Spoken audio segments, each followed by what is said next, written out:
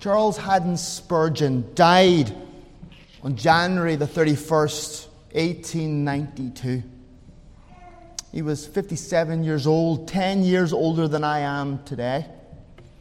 I know that's hard to believe, but it was on a Sunday. And it happened in the town of Menton in the south of France.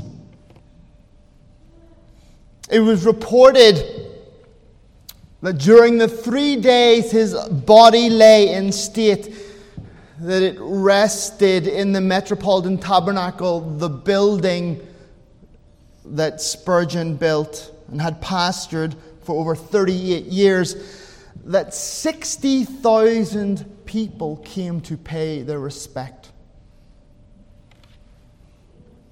The English newspapers reported that somewhere around 100,000 mourners lined the streets of London, the cold, wintry, blustery streets of London,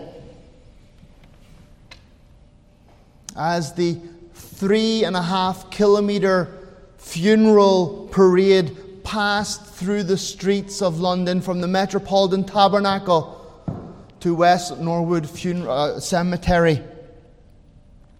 Indeed, it seemed as if all London, nay, all England had gone into mourning at the passing of Spurgeon. Flags were lowered in respect outside Buckingham Palace.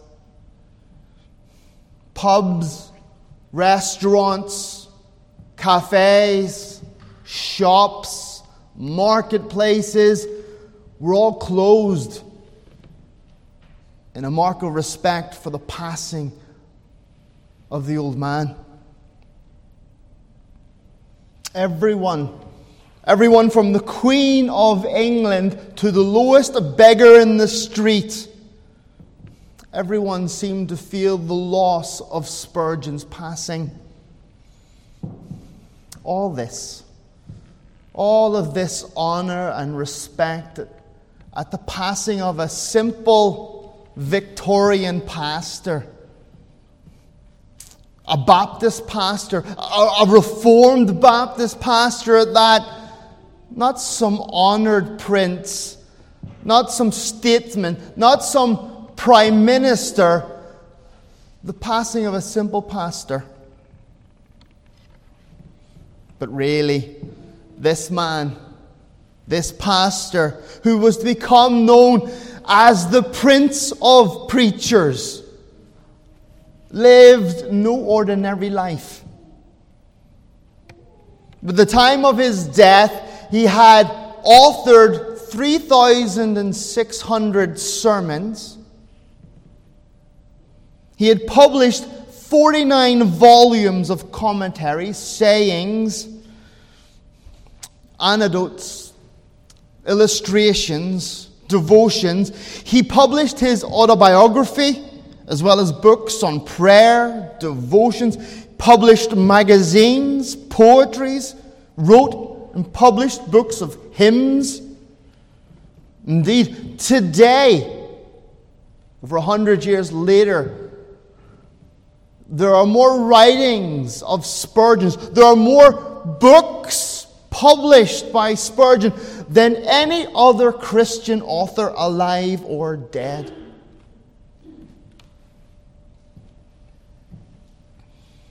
He founded orphanages for children, first a boys' orphanage and then girls' orphanage, for the street children of London. When we think of an orphanage, perhaps we just think of a home, place where they live, but it was much more than that. It was a school, it was a university, it was a technical college where the children were taught to read and write. They were given skills that would help them in later life. They had mothers and fathers there. It wasn't just a waiting place where a person would come and pick up a child. It was a home. Spurgeon started homes for the weakest and uncared for in Victorian society. He supported ministries to the poor. We would call them social programs. Feeding the poor, clothing the poor, building homes for the poor, cleaning the streets for the poor. The streets were full of refuge, dead cats, dead dogs, poo. People just dropped their poo out the windows. It was a disgusting, where they lived was a filthy area. And Spurgeon's church rejuvenated the area. People who would visit would comment the difference. You knew when you were getting near the tabernacle, because all of a sudden the streets were clean, there were flowers, the trees were there. Why? Because Spurgeon's people, under his direction, caused social change. He was personally responsible for the founding and the funding and the developing of over 69 ministries from their church. 69 different ministries that were actively benefiting people outside their church. Ministry to the elderly, street missions, preaching points, as we would call them, gospel halls, little churches on a Sunday, satellite churches, all under his personal direction. It's recorded that he often preached up to 10 times a week. Think of that. 10 times. I didn't faint. I was like, well, what? 10 times? That's a lot. But he preached 10 different times in 10 different places. In a time when they didn't have cars, when it was difficult, they didn't have the modern roads that we had, they didn't have the modern technology that we had, and yet he would leave London, go preach in Bristol. He would leave London and go somewhere else and preach, go into the countrysides and visit, as he called them, kitchen table churches. Do you know what a kitchen table church is? It's like our midweek meeting.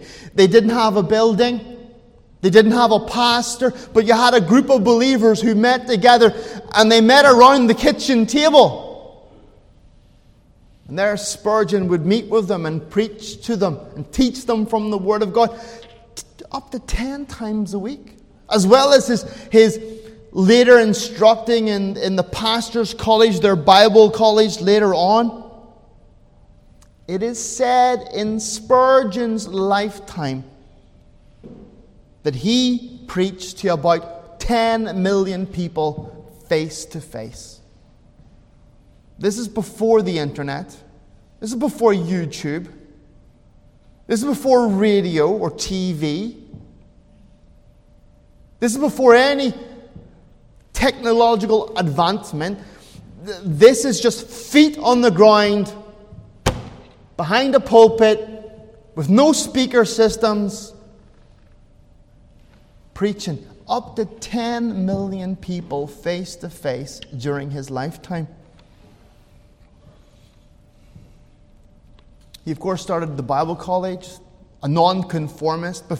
For the most part before that, if you were a Baptist or a nonconformist, someone who didn't belong to the state church, it was almost impossible for you to go to university. It was almost impossible for you to get a job with the state or the government. It was almost impossible for you to get any sort of higher education. The majority of men who were in the pulpit were untrained and untaught men. And Spurgeon said, we can't have that. And therefore, they started the pastor's college, training men for the ministry, setting the example for the other nonconformists, the non-state churches at that time. It was a very controversial thing to do.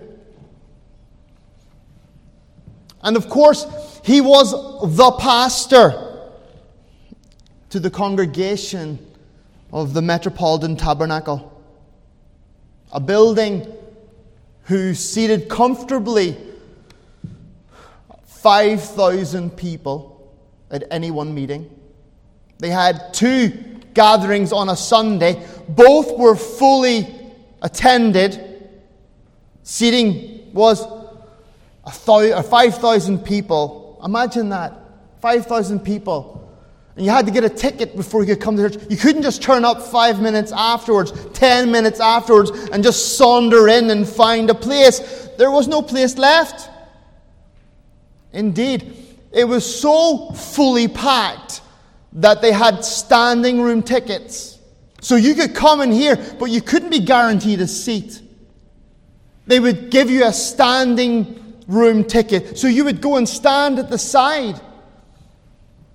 Every week, morning and evening, there was 1,000 people who lined up for a standing room only ticket.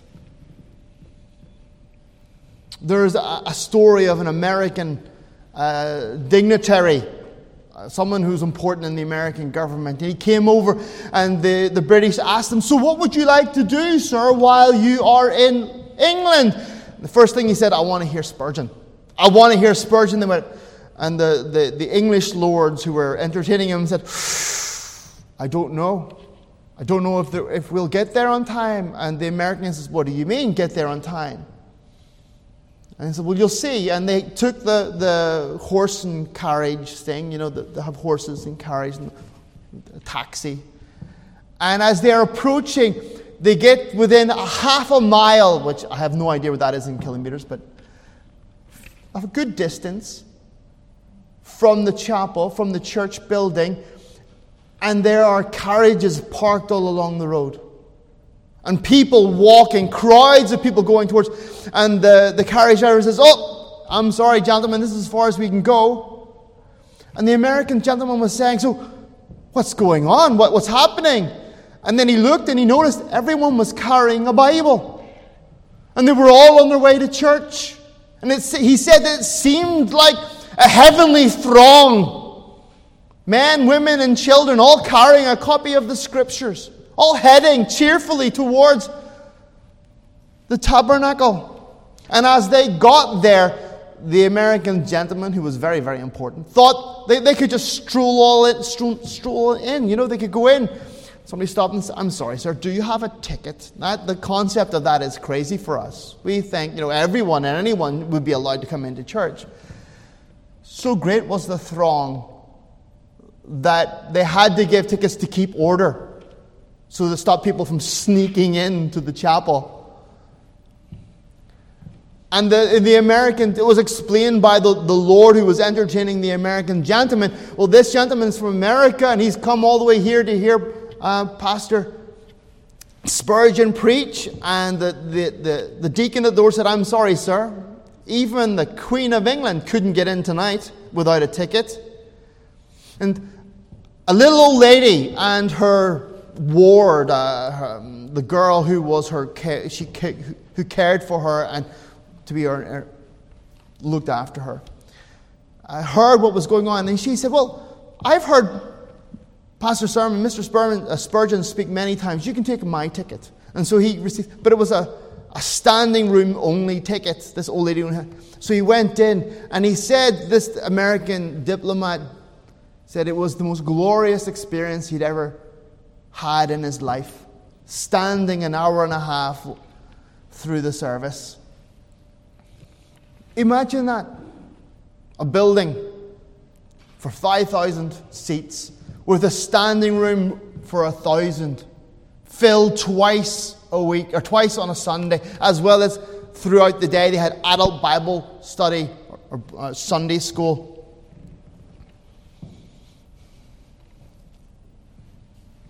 The Metropolitan Tabernacle was the largest non-conformist Christian building in the world at that time. It was the most influential congregation of that time.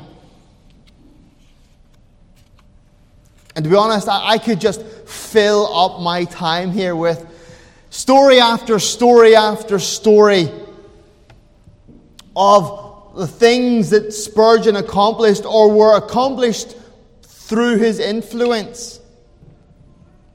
This man Spurgeon, though, who was he? For being such a famous man, where did he come from? Spurgeon was born to very humble beginnings. He was born in 1834 in Kelvington in Essex, a rural community. He was a boy from the country. He wasn't born in a city or a town. He was born in...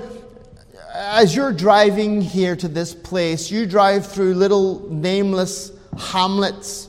You know, like a couple of houses on the side of the road, and it's supposed to be a village or a town. But you drive through it in a second, and you never think of it ever again. You're there and you're gone. Spurgeon was from one of those kind of communities. The kind of community that you've passed through 10, 15, 20 times, and you never give it any thought. You'll never stop there. You'll never go there. You just pass through there. And Spurgeon was born in one of those places. He was born into a pastor's family.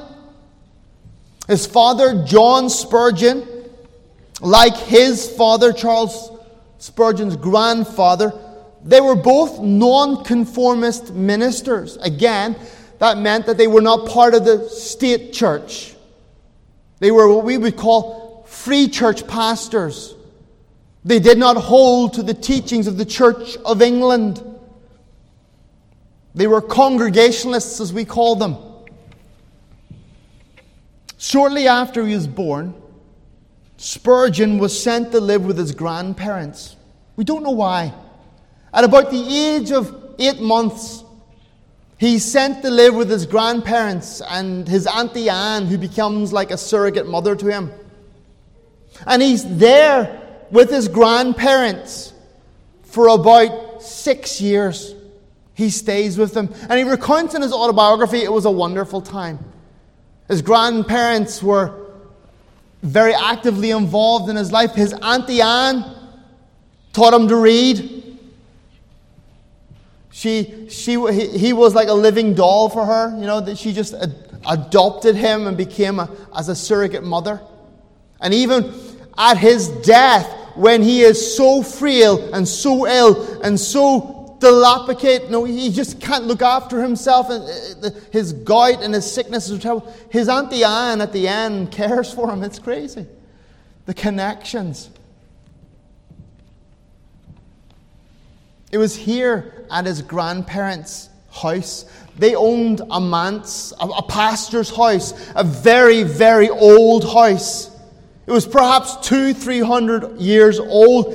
It had always been a non-conformist manse, the house where a pastor lives. You can imagine it had like a grass roof, a thatched roof, and white walls, and an overgrown garden. And it was here that Charles Haddon Spurgeon developed his great love for reading and for books, for print, for writing. Charles discovered that in his grandfather's house there was a treasure. He discovered that in one of the bedrooms at the back of the house there was a small door at the back of one of the walls. When I mean a small door, I mean I'm a small man.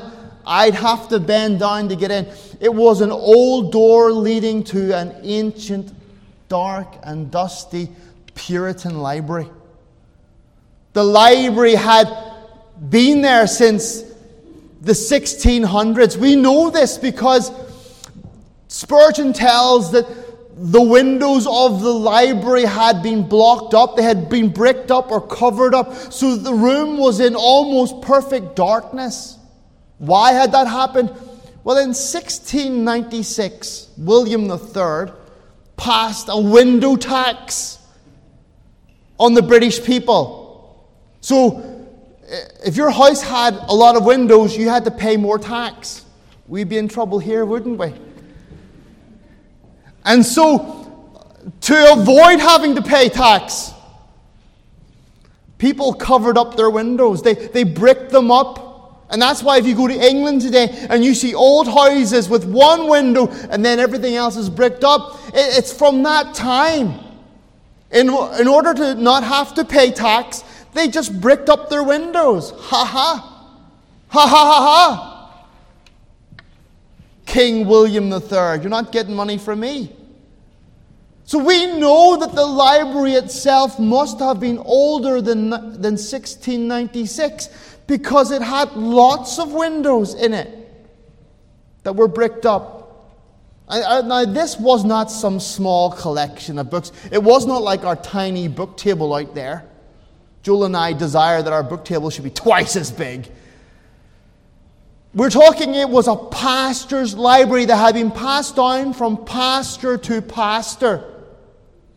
It was not Charles's grandfather's working library that he had in his pantry office downstairs. This was the place where they kept the books. And they were not like the books that we enjoy today, like our books on our tiny little book table out there. These were volumes. Spurgeon says of them that they were dressed in sheepskins and goatskins. They were leather-bound behemoth of books. Do you remember, those who were here, that when I told the biography of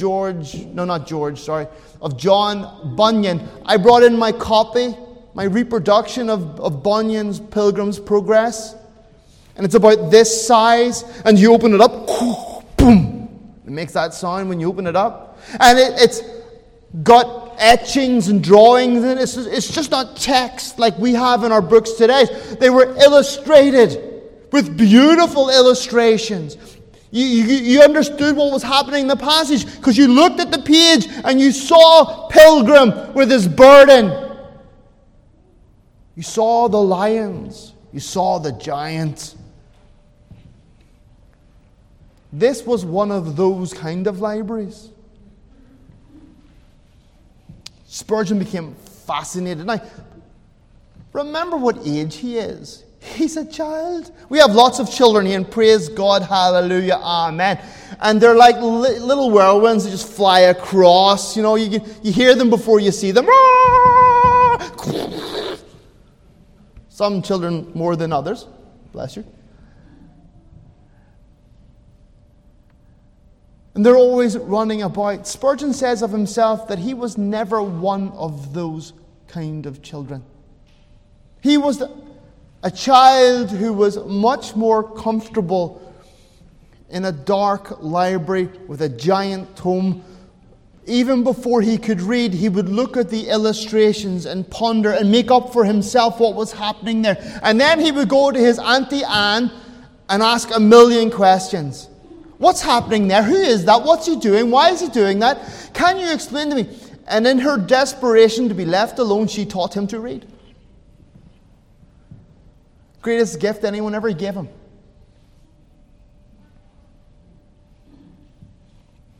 And it was in this library, this treasure vault of knowledge, this ancient backroom resource, where Spurgeon met the Puritans and the Reformers.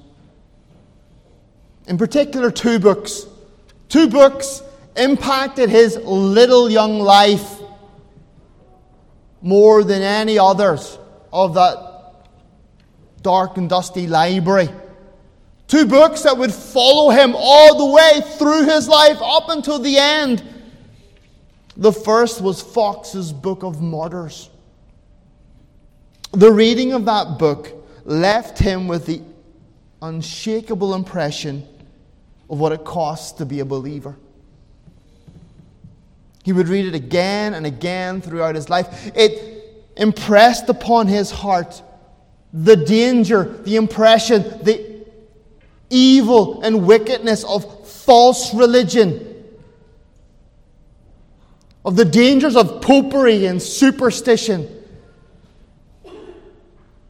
It warned his little soul when he read through those volumes and saw the suffering and the agony and the heroic stand the people of God have taken throughout the ages, time and time Again, I'm sure you know Fox's Book of Martyrs begins in Rome, in the early church, and then comes all the way up into England. The second book, of course, was John Bunyan. John Bunyan's Pilgrim's Progress. He loved that book. Indeed, he would go on to read it over 100 times throughout his life. And if you read Spurgeon's sermons, and I love Spurgeon's sermons. I mean, if you don't read them, you can listen to them, even better. And every now and again, one of John Bunyan's characters wanders through Spurgeon's sermons. He wanders through and then he wanders back out. Spurgeon said they were not just characters in a book, they were his friends. They were his teachers. They were his companions in life.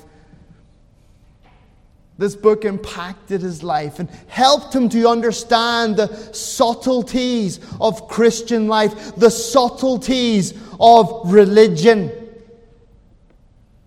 And he gave thanks for it many times, saying that because of the writings of Bunyan and the illustrations from that book, not the drawn ones, but the written illustrations, he would have the insight to be able to deal with the most delicate of situations. It equipped him. You know that there's the old saying, a good man learns from his mistakes and corrects himself. A wise man learns from the mistakes of others and doesn't do them in the first place. Spurgeon had been blessed with the mentality not just to gain knowledge and retain knowledge, but to transfer that knowledge into wisdom and to apply it to life, even as a child.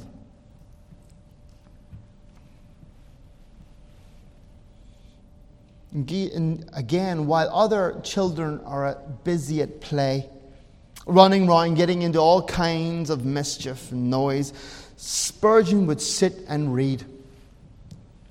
And he would learn. And before he could read properly, he went to Auntie Anne. I think that woman must have been tortured.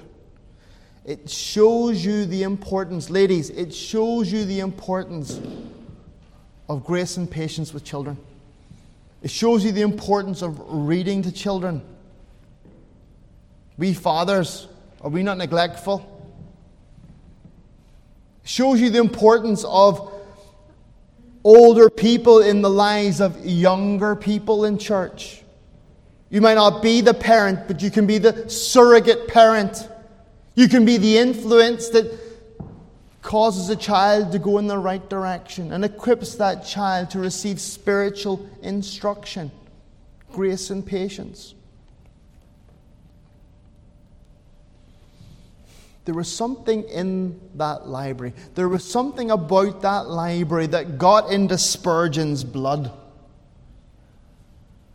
He was bitten by the bookworm. And it would change him and shape him forever. That accumulated knowledge and that wisdom that he gained from there would shape the man that he would become for the rest of his life. Indeed, books and writing would forever be a part of Spurgeon's life. Yes, more than just books and writing, it was their subject matter. It was what those books in that library was about. You see, in that ancient puritanical library, in that dark and dusty place, so hidden away for perhaps 100 years, Spurgeon discovered the story of the pearl of great price, of a treasure long forgotten and hidden from view. It was there in that library Spurgeon discovered the Christ of the Bible. Not that he came to faith, but it was laid upon his heart the impression that Jesus Christ was fully revealed in the Bible. And it was only the Bible that contained the full revelation of Jesus Christ. It was God speaking to man. It was the very words of God. For us, normal people, libraries are usually very quiet places. I go to the library to write because my house is full of children and a wife, and therefore I don't have an office, therefore I must flee to the library to seek peace and quiet. But to be honest, for myself, a library isn't a quiet place. When you love books, oh my goodness. I walk into a library and I am confronted with a great competition of voices, a great calamity. It's like chaos. All these authors and books from the shelves crying out, read me, come and pay me attention, learn from me. It's like a colony of squeaking birds or baying seals. It's like a zoo. For me, a library is no quiet place. Yet in my mind's eye, I go further still. For when I'm in the library and I go to the history section, because I'm a history nerd, I hear not just their voices, I see somehow in the eye of my mind their forms. I behold the form of the writer. There they stand waiting, as if somehow their ghost, their spirit, their presence has been captured and caught within the ink and the pages. And there they stand waiting forever. Standing, waiting, waiting, waiting. Waiting for someone to come and pick them up and read them, to listen to their words, to hear their story, to sit at their feet. They're waiting for a chance to become living again. And I imagine Spurgeon as a child in this dark and dusty puritanical library. And in that darkness, there he sits. And he doesn't sit alone, but there he sits with the Reformers. There he sits with the Puritans. Luther is there with his commentaries and his 95 theses. Calvin is there with his beard and his institutes. We know John Bunyan was there with all of his characters, with all of his stories, with his grace abounding. We know Fox was there with his great train of martyrs, his story of the triumphs. Can you see little Spurgeon sitting and the ghost of John Calvin whispering in his ear? We know the Puritans were there. Baxter. Spurgeon told us that before he turned 14, 13, he knew Baxter, Owen, and Gill. He knew Fuller. He knew all of the Reformers and the Puritans. He had read their books and retained their knowledge. You see, that library wasn't just full of books. That library was filled with Christendom's greatest teachers. And little Spurgeon sat at their feet and heard their words, retained their knowledge, and gained their wisdom.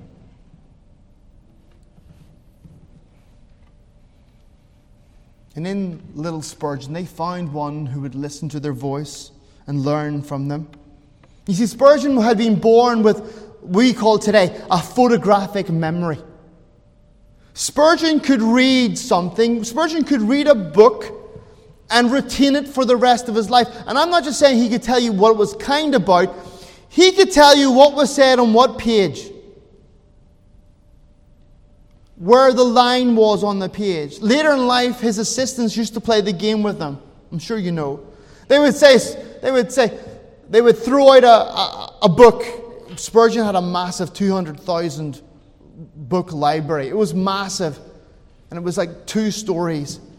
And his assistants would say, "Where's this book?" And Spurgeon would say, "Third shelf, or third row down there, 4th book across, it's right there."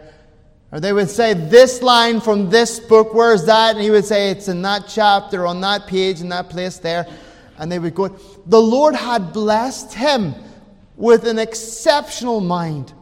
and the ability to be able to retain and process that. Remember, a good man learns from his own mistakes and corrects them. A wise man learns from the mistakes of others. Spurgeon was able to learn from others and be able to apply that. He was a very unusual child.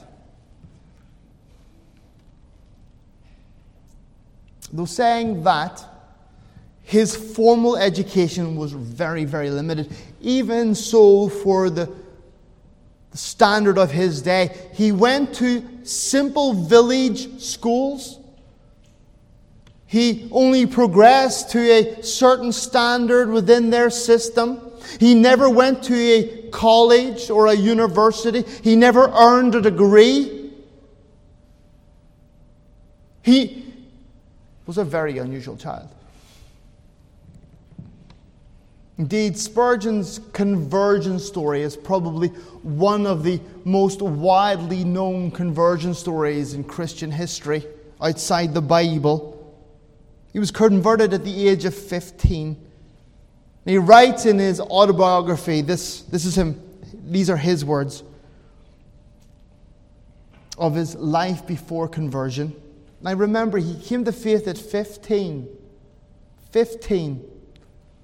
I was years and years on the brink of hell.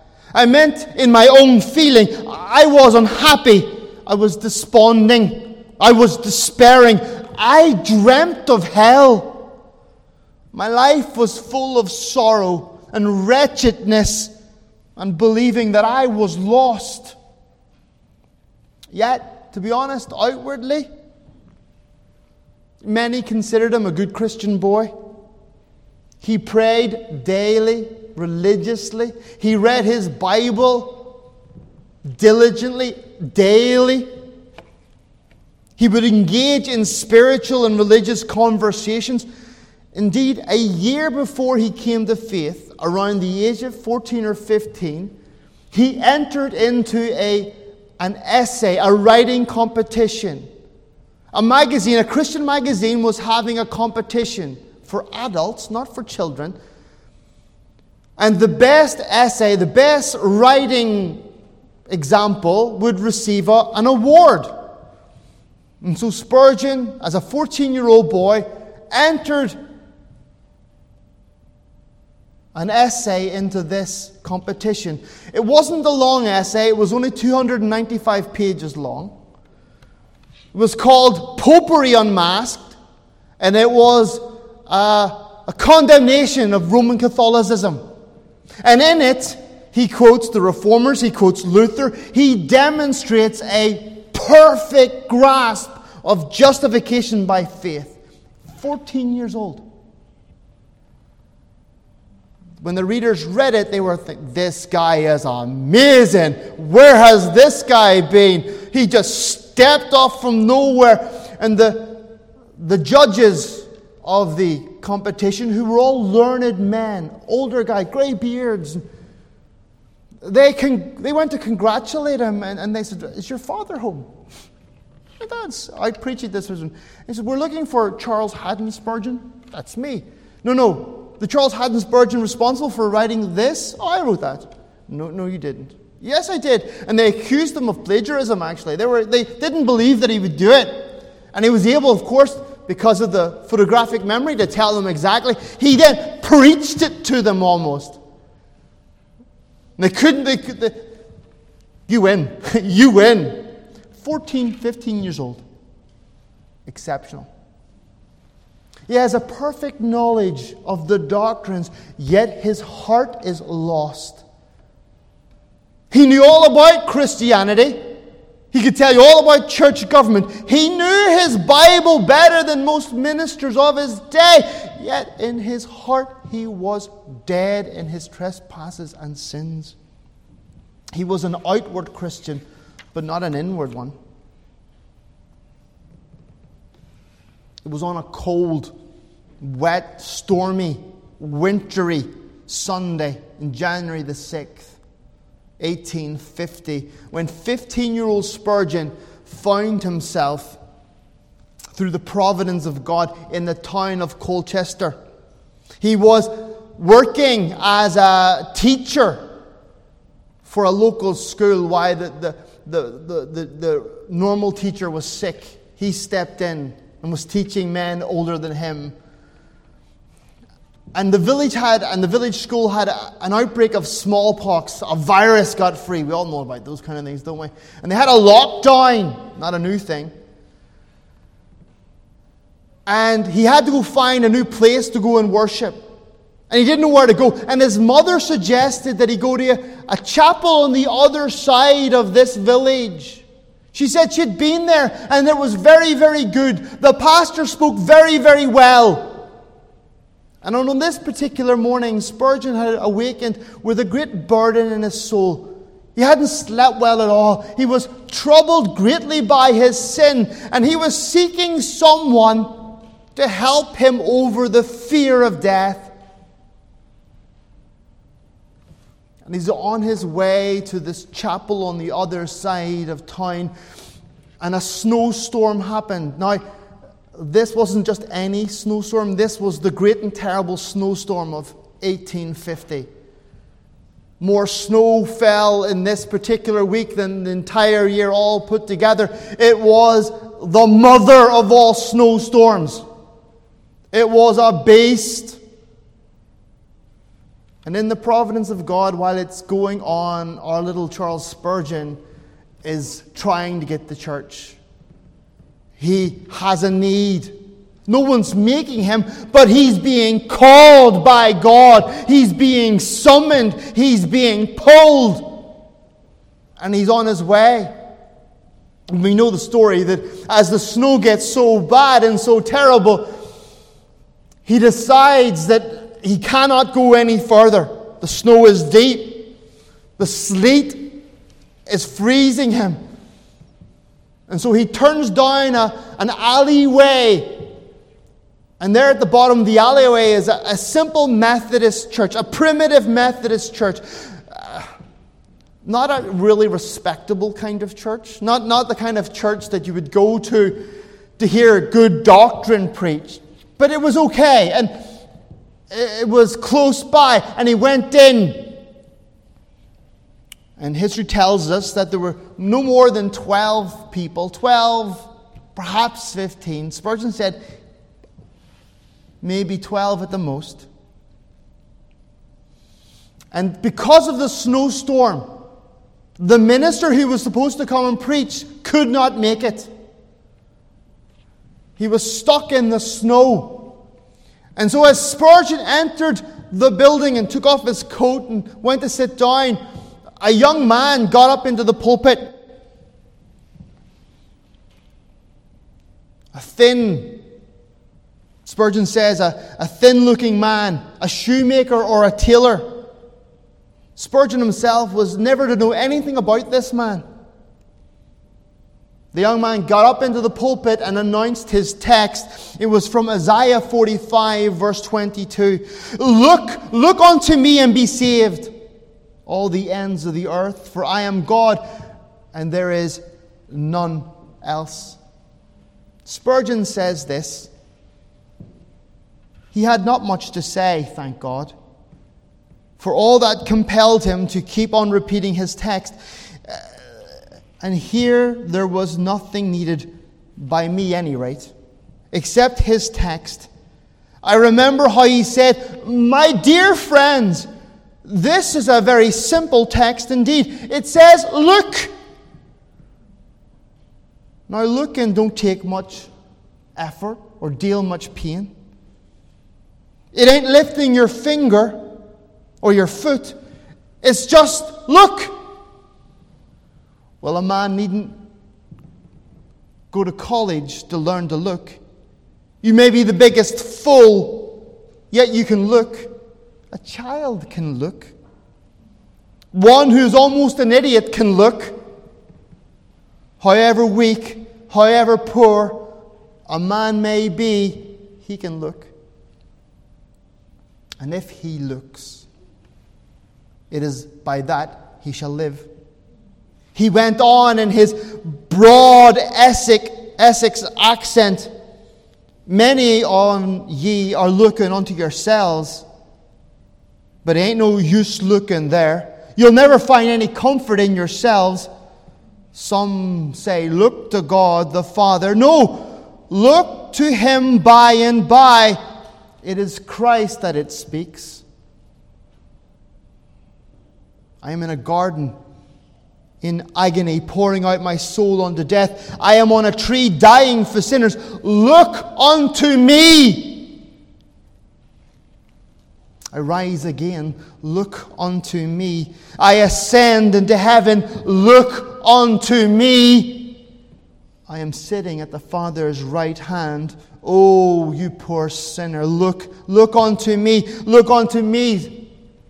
Some of you say, we must wait for the Spirit's work. You have no business with that just now. Look to Christ. The text says, look to Christ. Look unto Him. Look unto me. The preacher managed to spin out that for 10 minutes, and then running out of anything else to say, looked to his congregation and picked Spurgeon. Young man, you look very miserable, he said. Well, Spurgeon said, I did look miserable, but I had not been accustomed to have remarks made from the pulpit about my personal appearance before. However, it was a good blow, struck right home. And the preacher went on, and you will always be miserable. Miserable in life and miserable in death if you do not obey my text. But if you can obey now, this moment you will be saved. And then he shouted at the top of his voice, as I think only a primitive Methodist can, young man, look to Jesus. Look. You have nothing to do but look unto Jesus. And I did look. I saw at once the way of salvation. I did not know what else he said. I did not take notice of it. So I was so possessed with that one thought, like as when the brazen serpent was lifted up. The people only looked on and were healed, and so was I. I had been waiting to do 50 things, but when I heard that word, look, what a charming word it seemed to me. Oh, I could have looked and looked until my eyes could look away no more. There and then the cloud was gone. The darkness had rolled away. And that moment I saw the sun.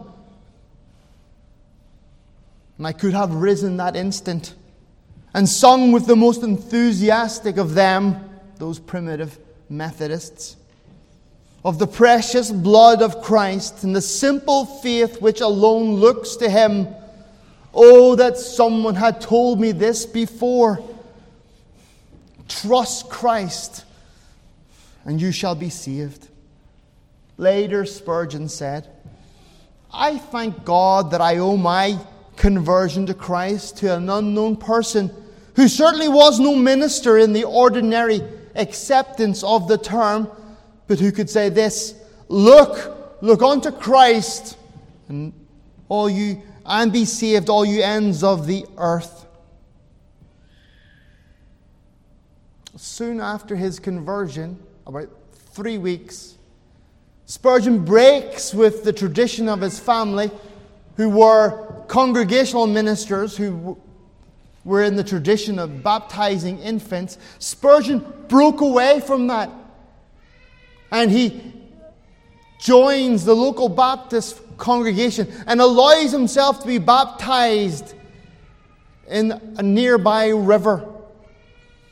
He tells us that he came to the conviction of believers' baptism when a Church of England minister challenged him to find the Bible verses that confirmed infant baptism. The minister was trying to win him to in a conversation about infant baptism. And Charles Spurgeon, the child, scoured the Scriptures.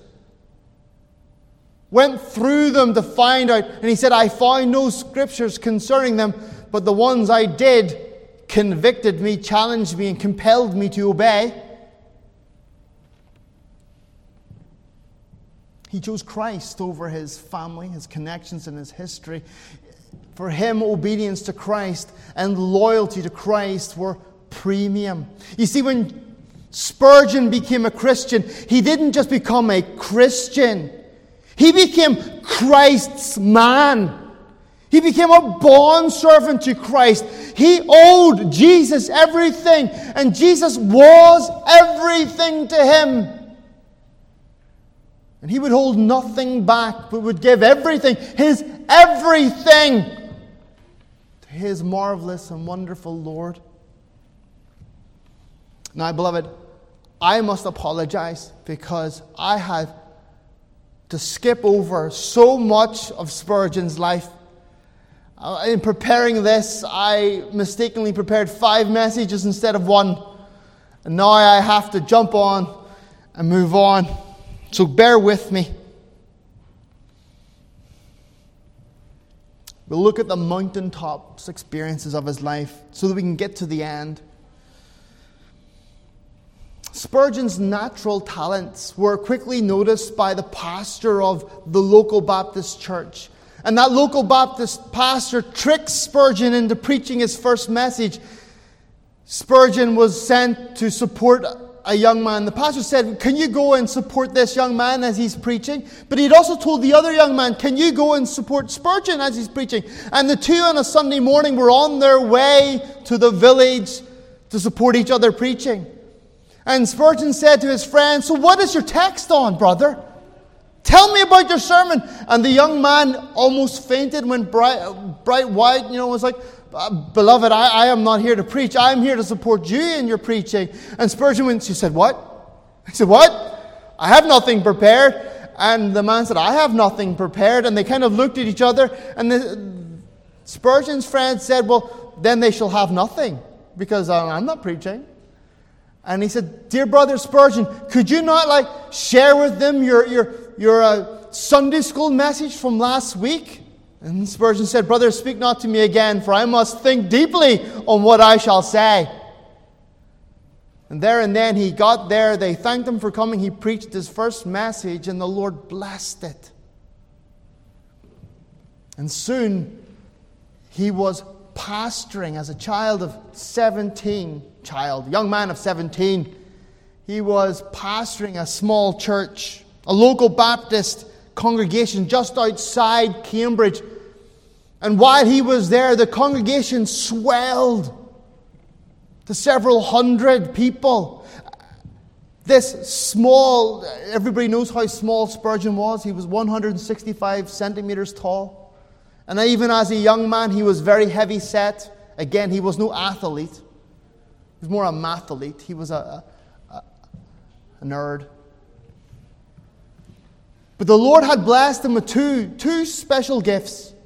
First, an amazing mind, and the second, a voice that could shake the mountains. In Ireland, we say it's the smallest frog that has the biggest croak. Okay, little men, big voices. I don't know if it's true. The Lord blessed his efforts.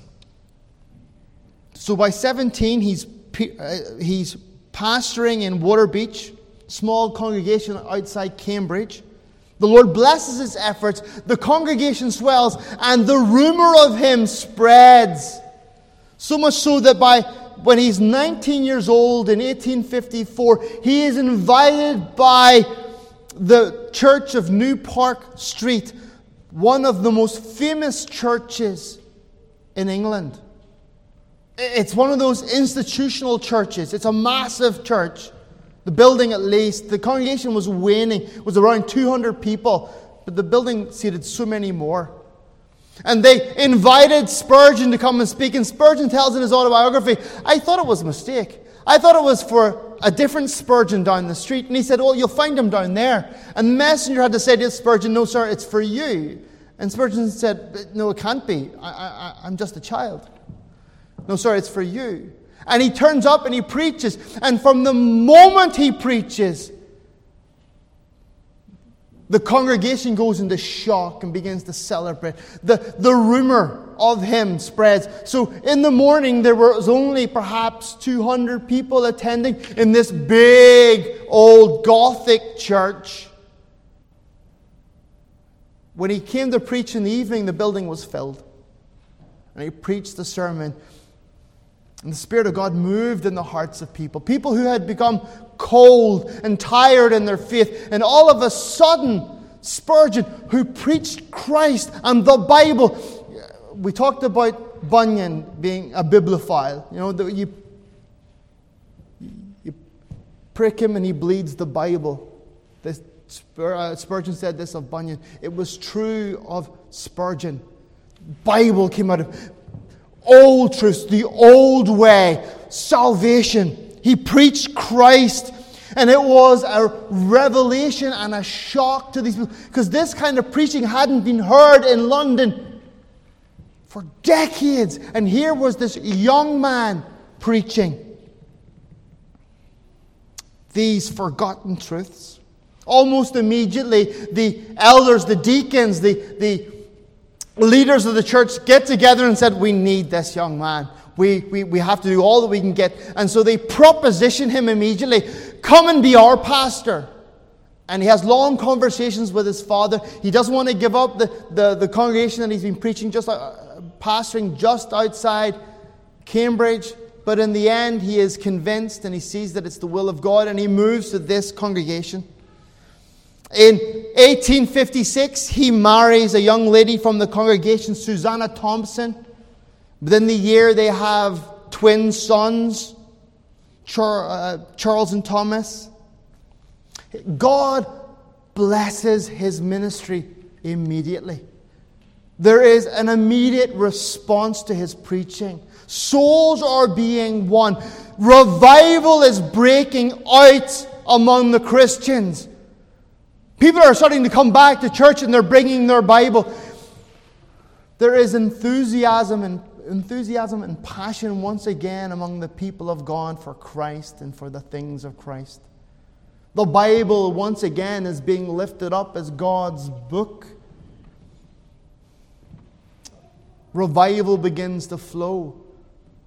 So much so that the church swells in numbers and the building gets too small, and they have a building project, and they must move out of the building that they're in, and they go and preach and have their meetings in the Exeter Hall. It's a meeting place, a theater. It was very scandalous that they would have it there. While Spurgeon is experiencing tremendous success spiritually, the newspapers and the other religious communities are condemning him. They are mocking the way he dresses. They're mocking the way he looks. Remember, he's small and slightly round. His hair is in the old-fashioned style from like 100 years ago. And he speaks with a funny accent. He doesn't preach in the conventional way of preaching. He speaks in such a way as the ordinary man hears and understands and is captured, and it speaks to them. And it was deeply shocking and offensive to the upper classes that Spurgeon would be lack so much formality. We're told that in 1856, that when he was preaching in the Surrey Gardens, a theater, and the building was full to capacity. You imagine a movie theater or a play, a theater where they have plays, and they have the whole audience through congregation before them, and then they have balconies, a series of balconies above, and behind them there's the stairs to go up the balconies. While Spurgeon ascended to the platform and began to speak, some saboteurs were in the back, and they began to cry, "Fire! Fire! The balconies are falling. They're collapsing. Run for your life. And it caused a panic among the people. Now, the congregation was so big and Spurgeon was so far forward, he couldn't see what was happening in the back. He didn't know what was happening. And the people were fleeing the balconies and coming down the staircases, and a stampede happened. And people were injured, and people were crushed, and 7 people died. Spurgeon tried to gain control. He commanded people, in the name of Jesus, please, leave in an orderly fashion. But nobody listened to him. And then when it was told to him that 7 people had passed as the crowds were stampeding for the exits, he fainted and was unconscious for 48 hours. His friends had to carry him out. They had to rush him out through a back door. So terrible was the experience that it haunted him all the days of his life. He carried the guilt of that. He himself was not guilty of anything, but he carried the guilt. That burden would follow him. In 1861, they built the Metropolitan Tabernacle. Again, the largest Christian building built at that time. Seating comfortably 5,000 with standing room for 1,000. So 6,000 people every meeting. They built it debt-free. They opened the doors and they didn't owe a penny when they opened the doors. In 1864, Spurgeon preached perhaps one of the most powerful messages that he ever preached. And I have to be really careful because I love this story and I will go on forever and you'll all be bored and I'm terribly sorry. Spurgeon preached a sermon that changed the world. Imagine preaching one message that would transform and change the world. That it would put to death, in his time, the power of the state church over the minds and the hearts of the public. Spurgeon preached the message on baptismal regeneration, against the practice of believing that when a priest put water on a baby, that the baby was born again. He preached that message. Indeed, he knew that it was going to be controversial. He contacted his publishers and the distributors, and he told them, I think I'm about to destroy my audience. Nobody's going to want to buy me anymore. No one's ever going to want to read my stuff. He said, you might want to be careful. And he preached this sermon. Within 3 weeks, it seemed as if the world had gone mad.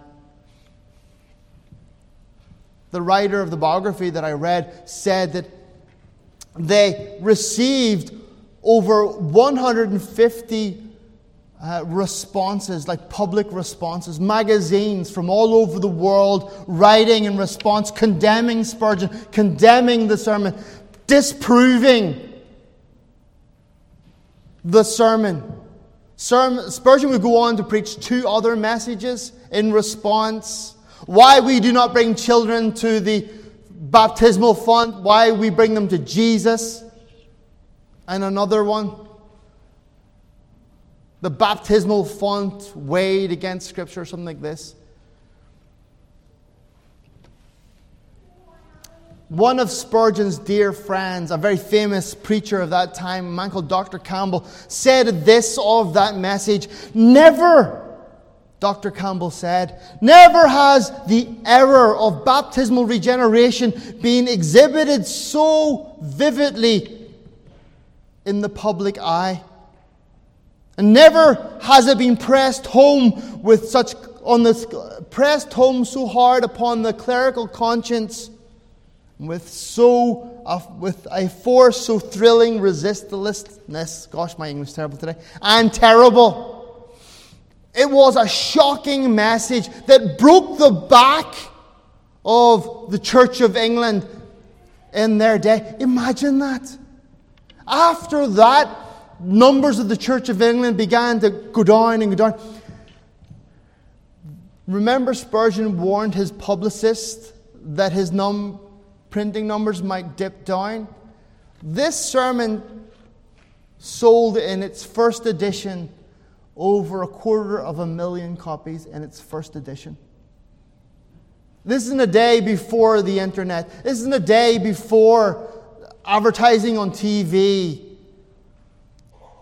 250,000 copies of this little sermon. I think it's like 17 pages long. Takes just over an hour to read. In its first edition, sold out. I have to be very careful because I can get carried away in this, right? Imagine the influence. Beloved, imagine you preached a sermon that changed Finland forever. That broke the back of nominal religion. That changed the way the ordinary person leads their life. That they don't just come unthinkingly and offer their children up to be baptized. But they think and they stop and they say, well, does the Bible require that? And there is a change made in the culture. If you have the chance, read that sermon. It is thrilling. I really enjoy it. In 1865, Spurgeon starts his magazine, The Sword and the Trowel. In 1968, his wife becomes an invalid. We don't know why. She's housebound for the rest of her life. She cannot leave the house. She is bedridden or must travel in a wheelchair. In 1974, Spurgeon baptizes both of his sons. And then we jump over a long gap where lots of interesting things happen. And we go directly to 1887. 1887 is a year that will live in infamy. 1887 is the beginning of the end for Spurgeon. It's where he enters into the last great conflict of his life. In Ian Murray's book, which is on the bookshelf, our little bookstop thing over there, The Forgotten Spurgeon, Ian Murray talks about this. It's a fantastic book, The Forgotten Spurgeon. It's over there. Illustrating this controversy that again would spark and flame over the entire world at that time. And would leave Spurgeon standing alone with just a handful of supporters. In 1887, Spurgeon was at the height of his popularity. You could buy little Spurgeon bobblehead statues. You could buy Spurgeon mugs. You could buy Spurgeon t-shirts. I don't know if they had t-shirts, but I'm sure if they did, you would be able to buy Spurgeon t-shirts. Everybody was rocking the Spurgeon beard and the Spurgeon flick. Spurgeon was cool. He was well respected. Everywhere he went, any conference that they had, Spurgeon was one of the men who was speaking.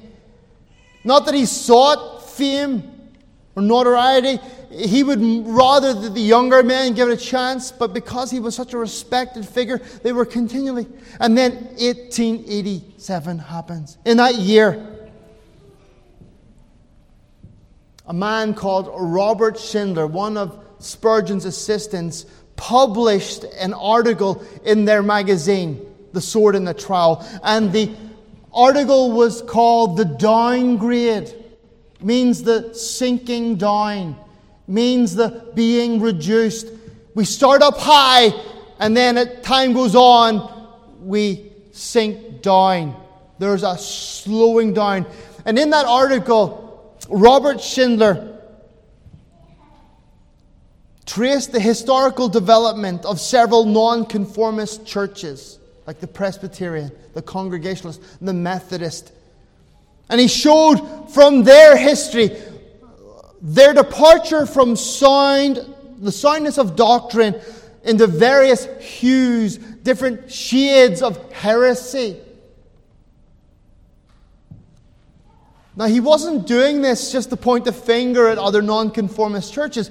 He was doing it to demonstrate to his own denomination This is the danger from moving away from biblical truth. We see it in history. It's happened here. It happened there. And if we continue along the path, it will happen to us.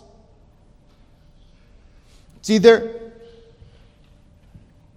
had been a tremendous shift in the late 1860s, 1870s, 1880s. German higher criticism had invaded England. American post-Civil War American Christianity had come over from the States with a much more casual way of doing things, a lesser view. Finneyism, as it's called, Finneyism, working on people's feelings. The Bible's too hard for people to understand, therefore it's better if we approach them by their feelings. A man must feel his sin. And Spurgeon and his group of fellow workers were opposed to this. But by 1887, the slow rot had got really bad. Things were really bad and they were beginning to be noticed. Pastors were now beginning to doubt the deity of Jesus Christ, the person, the nature, and the work of Jesus. There were slurs made, suggestions, accusations, and denials of the atonement, of penal substitutionary atonement, of the death of Jesus. They called it divine child abuse. There was a move away from the gospel. There was an attack on the inerrancy and the sufficiency of Scripture. It was very modern and very hip to address the books of the 5 books of the Pentateuch, the 5 books at the beginning of the Bible, books of Moses, thank you, as non-literal. Darwinism had impacted the seminaries, and Darwinism was beginning to be taught in Bible college. Evolution was being accepted by the ministers and promoted from the pulpit. Adam was now a question mark. We don't really know if Adam was a real person. The Bible tells us was, but science tells us. And there was an undermining and a questioning and the feeding of doubt from the pulpit to the pew. And all of a sudden, believers were being moved from biblical truth to moral truth. That we are to be good people. Benedict spoke a little on this, of how the church throughout all ages faces attack. How the church throughout all ages is continually under threat of being infiltrated by wicked men, by the vicious wolves. And Spurgeon and his companions recognized that that was happening in their own denomination. So when Robert Schindler wrote this history, he was pointing out that which has happened is happening. Because we know that by studying history, it helps us to understand the present. And enables us to be able to predict what will happen in the future. We know that old maxim, he who does not know the past is doomed to repeat it. These men were crying out the warning. They were sounding the trumpet. They named no names. They spoke to no one. They didn't say, well, this guy here is doing it. They were giving a general alarm, calling for a general repentance and turning away. And behind the scenes, Spurgeon was calling for a united understanding, a united commitment to the fundamentals of the faith. Indeed, they started a party called the Fundamentalists. That's where we get the whole idea of fundamentalists. Those American fundamentalists. I'm a fundamentalist. I'm an Irishman. It was people who were committed to the fundamentals of the gospel, to the fundamentals of the Bible. And Spurgeon said, we must at least have a common creed that acknowledges the fundamentals of the faith. We cannot have men who take Christ, take away His atonement, reduce it simply to moral laws, advice, funny stories, experiences. It is the faith we stand for.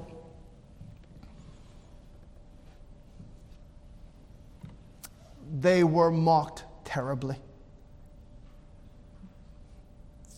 It seemed as if all the seminaries, all the leading men, all the younger men who were now in positions of power, they reacted very angrily against this article. There was a tremendous blowback. If you know something about someone, you should just tell it. Who are these people? Name names. Point the finger. Show us your evidence. Yet Spurgeon, looking to maintain unity within the union, he had spoken to the elders, the leaders of the Baptist Union, and they pleaded with him not to cause a split. They begged him, for the sake of the unity within the union, don't name names, don't point the fingers. It'll cause a split. So Spurgeon battled long and hard to try and win the leaders over, to try and convince those who were erring. The difficulty was, when they met with Spurgeon, they said, yes, Mr. Spurgeon, we totally agree with what you're saying. Yes, we see exactly what you mean. Oh, yes, Mr. Spurgeon. And as soon as Spurgeon left the room, they plotted and they schemed and they cowardly submitted and they turned aside. Robert Schindler then produced a second and a third article throughout the same year to try and speak plainer and clearer and to draw more attention. The newspapers were now involved, and there was the whiff, the scent of scandal in the air. And the Baptist Union tried to do damage control.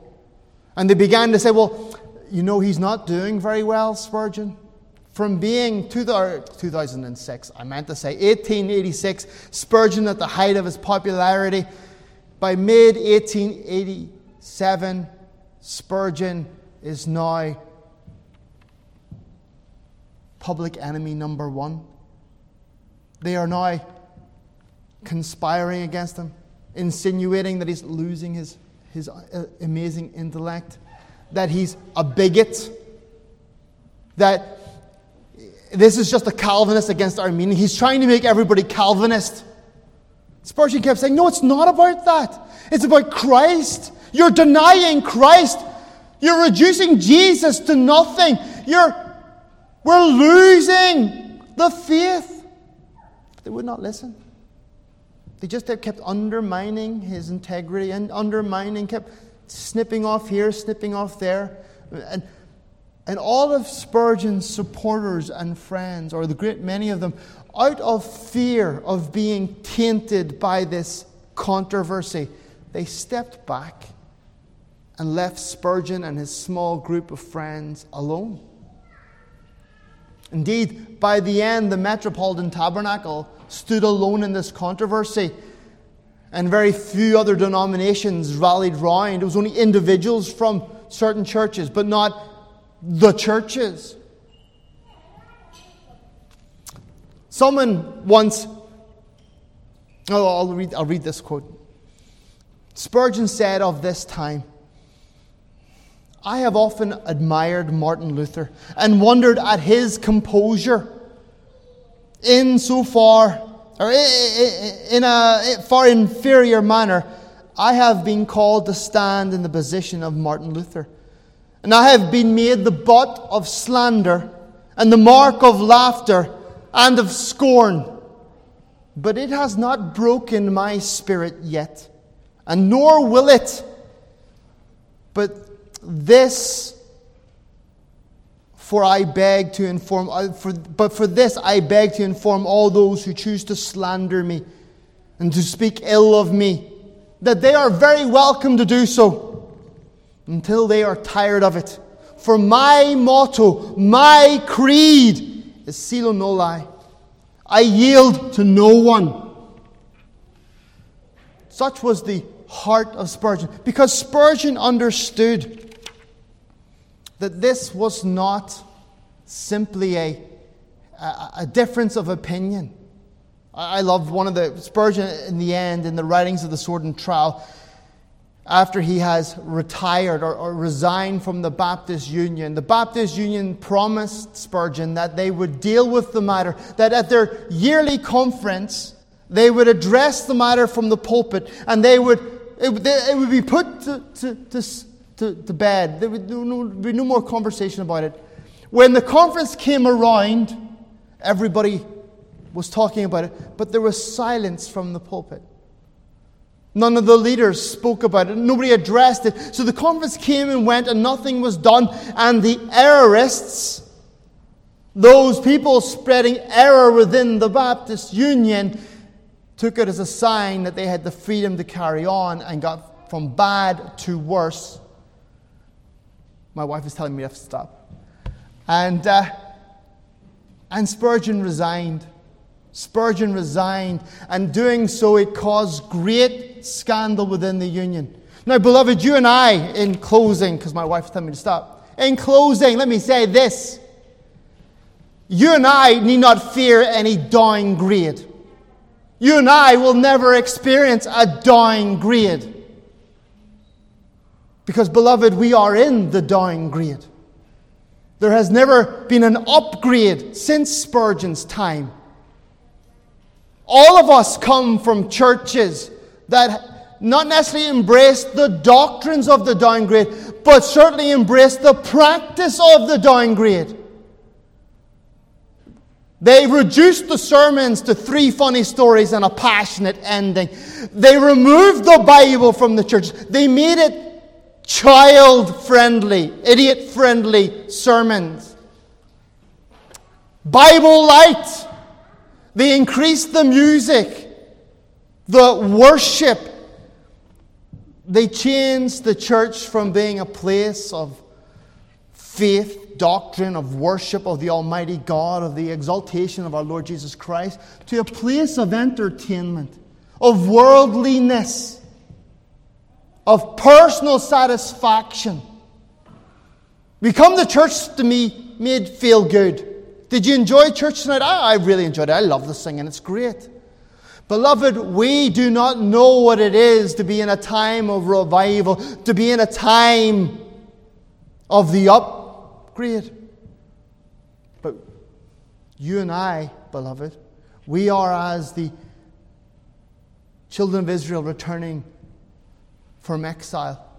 We are like those who have come from Babylon and are returning to Israel, to Jerusalem. We are those returning to the spiritual Jerusalem. It is upon us the responsibility and the duty to rebuild that spiritual Jerusalem, to rebuild that spiritual temple. We have been commanded to contend earnestly for the faith, have we not? It says in Jude 3 and 4 that we are to contend earnestly because certain men have sneaked in. They've crept in unaware and they have perverted the gospel, the faith. Beloved, we have been commanded. You see, Spurgeon, he understood that if the men of his generation didn't stand fast, they wouldn't stand at all. But now the baton has been passed to you and to me. Now the responsibility lies upon our shoulders. Shall we continue in the way?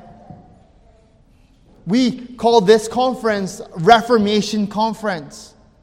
Not because we want to reform denominations, not because we want to reform the Free Church or the Lutheran Church, the State Church, because we desire that all Christians should be in a state of continual reformation. Going from glory unto glory unto glory. That you in yourself are continually reforming. that you might experience the blessing and the fullness of God, that you might see Christ and know Him in His fullness, that the gospel might be preached among us, that our children might grow up under the preaching of the gospel. Our churches are barren lands. Truly there is a famine in the land, not of bread or water, but of the Word of God. But this, beloved, is our time. We may not be Spurgeon. We may not be good looking like him. We might not have his gifts or abilities. But beloved, we have Christ. And greater is He who is with us than he who is in the world. Stand fast in your faith. If we must learn from Spurgeon, let it be this. It is not how you start a race that is important. It is how you finish a race that is important. One might say of Charles Haddon Spurgeon, he persevered until the end. Until the end of his life, he remained Christ's man, unexcusably. Whose man, woman are you? Do you love this world and the things of this world? Are you moved by the things of this world? Or do you stand fast in the truth of Scripture, in the revelation of Jesus Christ? Spurgeon himself said, "Beloved, this is not a battle for opinion, for theory, but a battle for the revelation of Jesus Christ." Let us stand fast. Let us recover. Let us reclaim. Let us continue in the way. Let us go on from here, from glory to glory, lifting up the Lord Jesus Christ, that we might persevere until the end. Amen. Let's pray. Heavenly Father, we thank you for your goodness, your mercy, is loved for us as always. Heavenly Father, we pray that you would help us. We desire, Lord, to glorify you and to honor you in this world.